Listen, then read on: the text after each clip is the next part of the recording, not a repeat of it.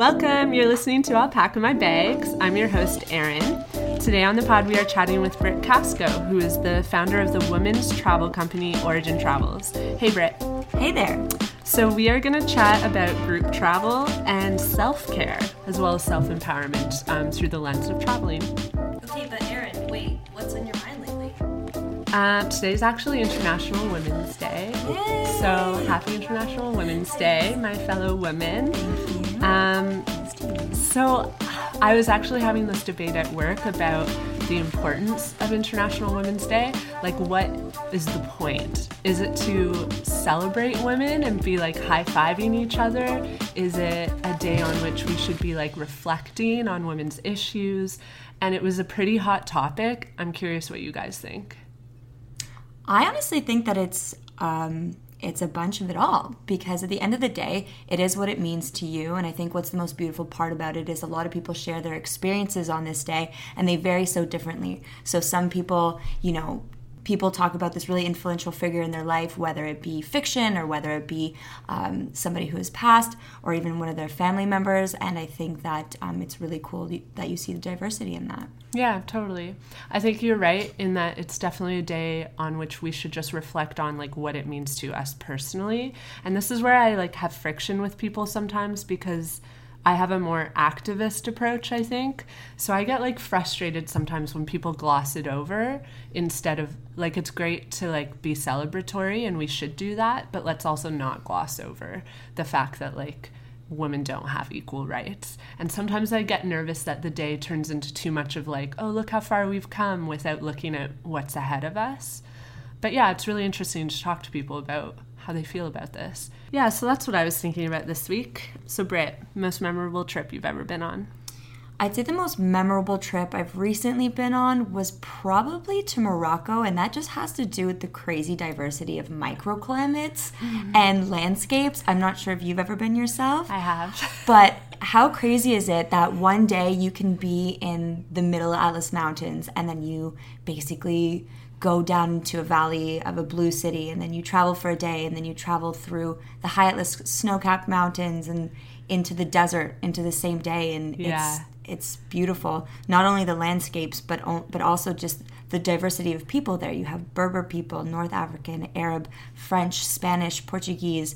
It's really a place where a lot of different people, cultures, and scenes come together to make a really cool identity. Yeah.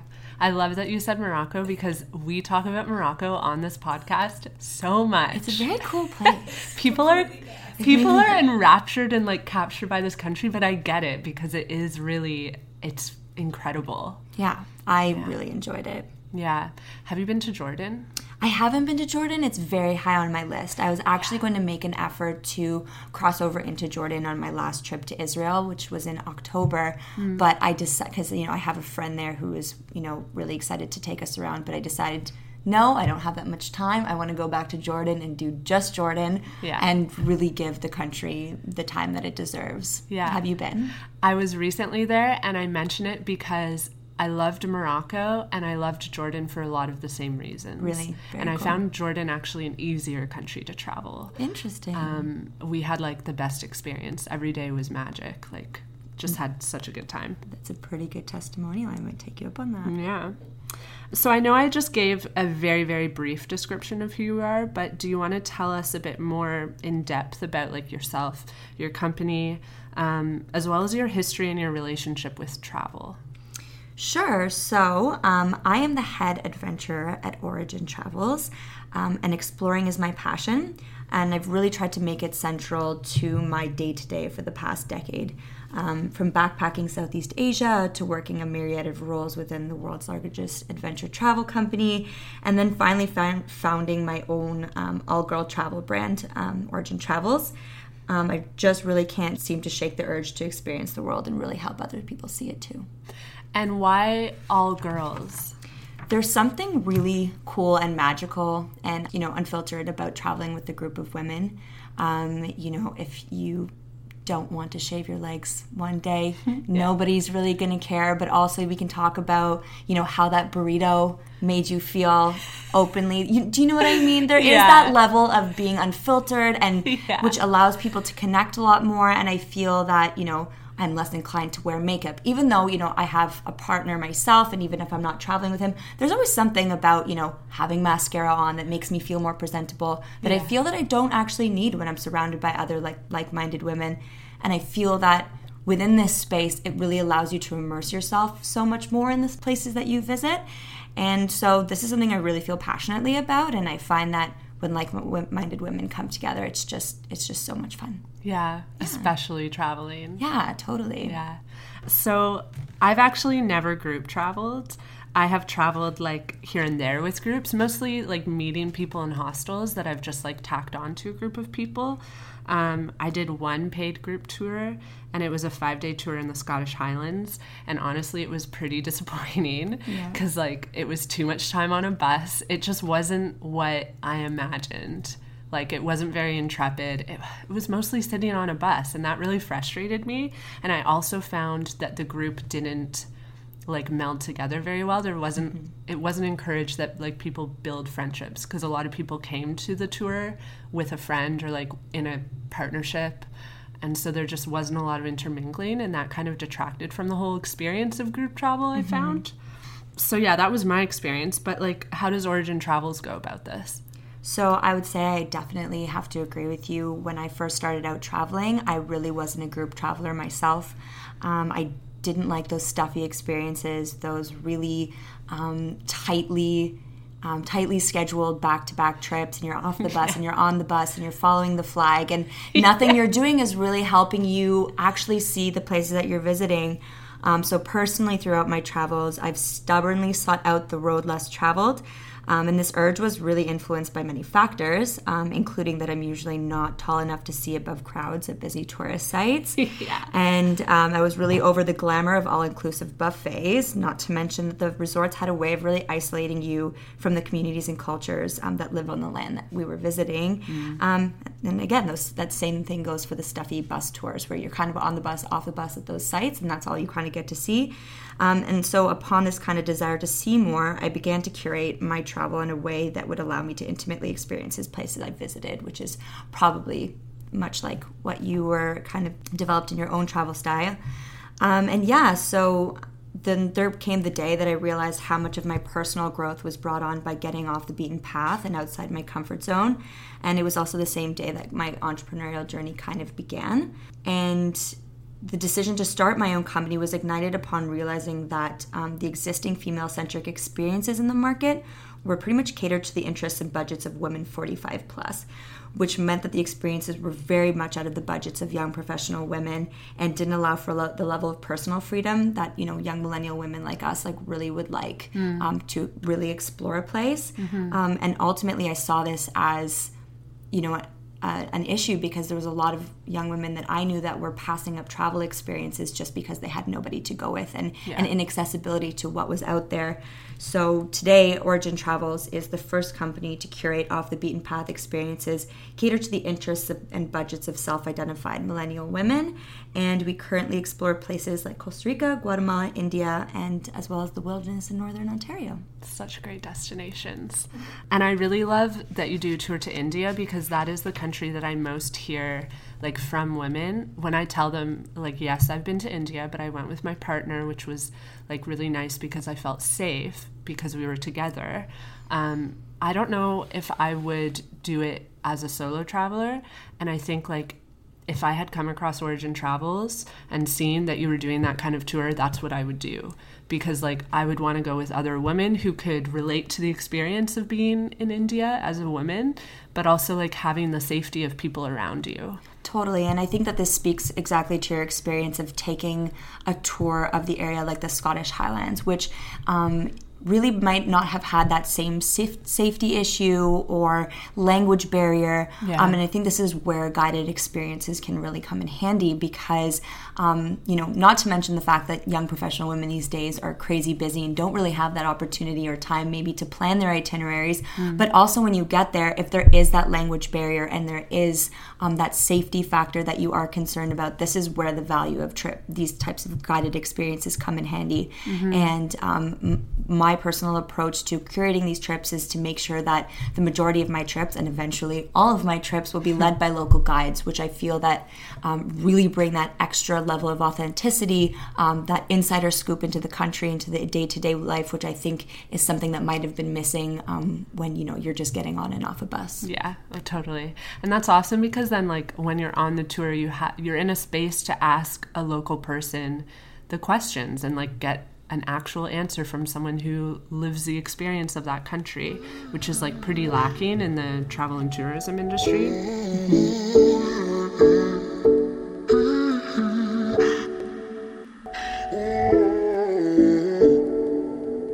So I've read a lot about how the travel industry these days has shifted to marketing travel as self-care, which makes total sense.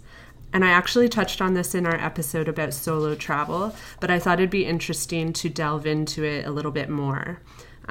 So like self-care, what is it? How would you describe it? Like, what do you think of when you think of self-care? So self-care for me, I really think the key component is just getting outside. I chose the name Origin Travels because my intention is to help women reconnect with ourselves and getting back to our origins, using our body and nature, taking in views with our eyes instead of our phones, and really just connecting to that part of ourselves that is our essence, outside of technology, outside of our day-to-day routines and what's expected of us. And it's really about holding your life in your hands and trusting in yourself. And this might not be typical of what's kind of being sold in the market to you as, self-care. But I do really think that these experiences can help us develop a confidence in our bodies and in our unique minds that can help us prepare for the stressors that come later from everyday routine. So to me, I think that's what I feel stress care is self-care. And it's about learning to develop the tools within yourself to deal with stressors. Because if we don't have those things, then I think we're more likely inclined to maybe, give in to these bath salts that have magical qualities. And I'm sure if you use bath salts, I also use bath salts. Awesome. But there's some that you pay $1 million for and, they claim to have magical properties. And, it's about really finding, I think self-care is about having the ability to find that healing power within yourself too. Yeah, totally. And I also, I really identify with what you're saying because, for me, self-care, I realize that traveling is a privilege, but I have identified that as something that makes me feel relaxed and happy. It refreshes me. It helps me to deal with the stresses of everyday life. And that's definitely coming from a place of privilege, but I've figured this out in my life that knowing that I will be traveling in the next few months gives me life and helps me deal with things that are difficult. Yeah, it's totally It's true. Kind of like a therapy for me. But I wanted to do some research to see what people actually define self-care as. So I'm going to read some notes that I took. So this is what Jordan Kisner of The New Yorker describes as self-care. So she says that self-care rose as a collective social practice in 2016, and it was a response to national stress levels. So self-care is newer in the American lexicon than self-reliance, but both stem from puritanical values of self-improvement and self-examination. Kisner examines self-care through the lens of social media, where for some, specifically people of color and queer communities, the hashtag self-care serves as a sort of self-endorsement. It's used as a way to take up space and endorse your worthiness.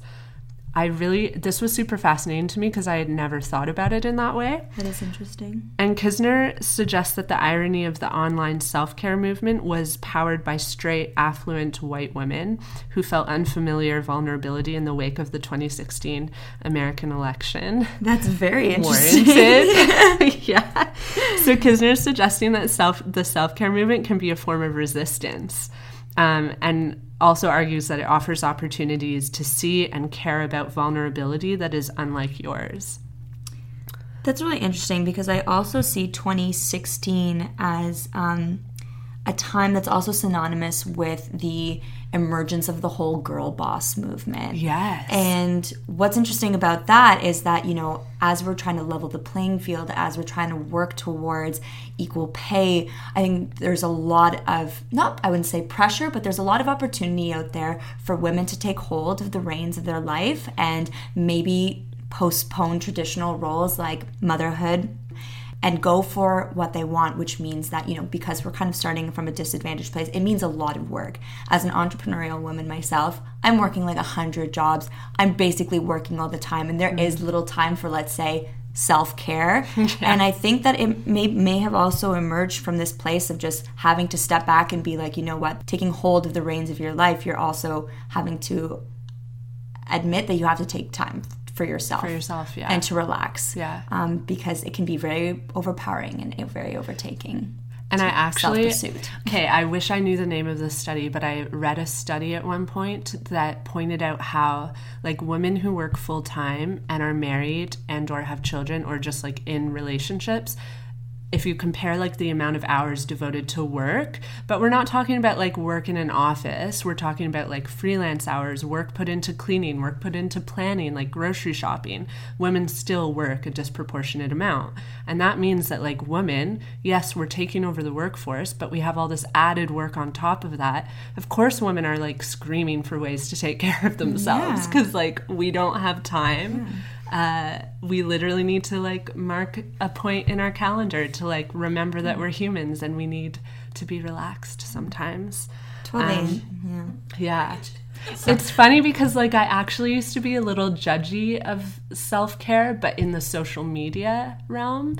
But now as I get older and become more busy and overwhelmed, I get it. I totally get it. I think the space where we can maybe hold some judgment is, again, where we started, is what does this mean? Does self-care mean that you can purchase self-care in that little pretty pink package with a bow on it that promises that when you apply it to your skin or when you ingest it, that it's going to make you feel a million times better and you'll be able to take on the week a little bit more in a calmer way. And I think it's really about bringing the conversation back to what's accessible to everybody, and how we can take care of ourselves and how we can take care of each other and help each other get through the hustle and bustle of the day-to-day. Yeah. And I have 2 more points to add on to that. I read, I think it was a meme, someone was arguing the fact that we have a hashtag for self-care points to so many issues in our workforce and like the approach to work that we have in the West. Self-care wouldn't exist if people actually had work-life balance. Like it's a response to this overworking generally in the West, specifically in cities like Toronto, New York, and etc. And even it comes down when we're talking about this extra work, not only is it the extra work in the present, but it's the planning. Like I started my company at age 28, and instantly one of the factors that came into my mind was, okay, how many years do I have to make this work before like my baby maker starts ticking down? Yes. And, I've invested my savings into this company and I have to turn it into something, or else, where am I at now? Like I'm going to be 30. I'm not going to have any savings. I'm going to just have this thing that I tried and it didn't work. And how will it allow me to prepare a life for this thing that I want to bring into the world? And there's so much extra stress that comes from like what might be. Yeah. And, what the pressures might be in 3 to 5 years from now. And all anybody ever tells you is just how hard it is all the time. I know. So it's about that prep work. It's the day-to-day routine, but it's the mental prep for the future, and it just doesn't end. Yeah. It's crazy. Okay, so I'm gonna go on a little rant about self-care too. And we've kind of touched on this, but I really have to say this. I can totally get on board with like self-care being a good thing, but on the flip side, like especially what I see on Instagram, it's not affordable. Like you're talking about these like skin creams? Yeah, skin creams. Elixirs. Yeah. Or like those like beautiful drop bottles and like going to the spa. I can't afford that. Like, I wish I could, but I can't. And so sometimes I wonder, like, why can't self-care be, like, to me, self-care is coming home and, like, my partner and I cooking a nice dinner together and watching Netflix and, like, cuddling. But why don't we ever frame self-care as that? Why does it always have to be this, like, fancy Instagrammable scene when really, like, self-care for me is just, like, snuggling my boyfriend or my cat? Yeah. That's totally. like it. Yeah, I agree. And, you know, I wholeheartedly agree. And I do personally want to recognize that although I try to design budget-friendly experiences, they are still outside the realm of what's affordable for many people, which brings me back to, you know, the concept of what I consider to be self-care, which is pretty much accessible to everybody, is that ability to get outside. Mm-hmm. Go outside and find a tree, touch it, and see how it makes you feel. And I mean, that's probably the hippiest thing I've ever said in my entire life. But actually, it's just about being tactile, touching something that's not your computer or your phone, and just being outside of that digital space for a little while and seeing how it makes you feel. I think that these small adjustments could really help us change our perspective. That is so true. So that's part 1. Thanks for listening, guys. Tune into part 2 because we're going to talk about some really good stuff, including self-care, the relation between self-care and travel, accessibility to self-care and travel, and getting out into nature. See you on the flip side.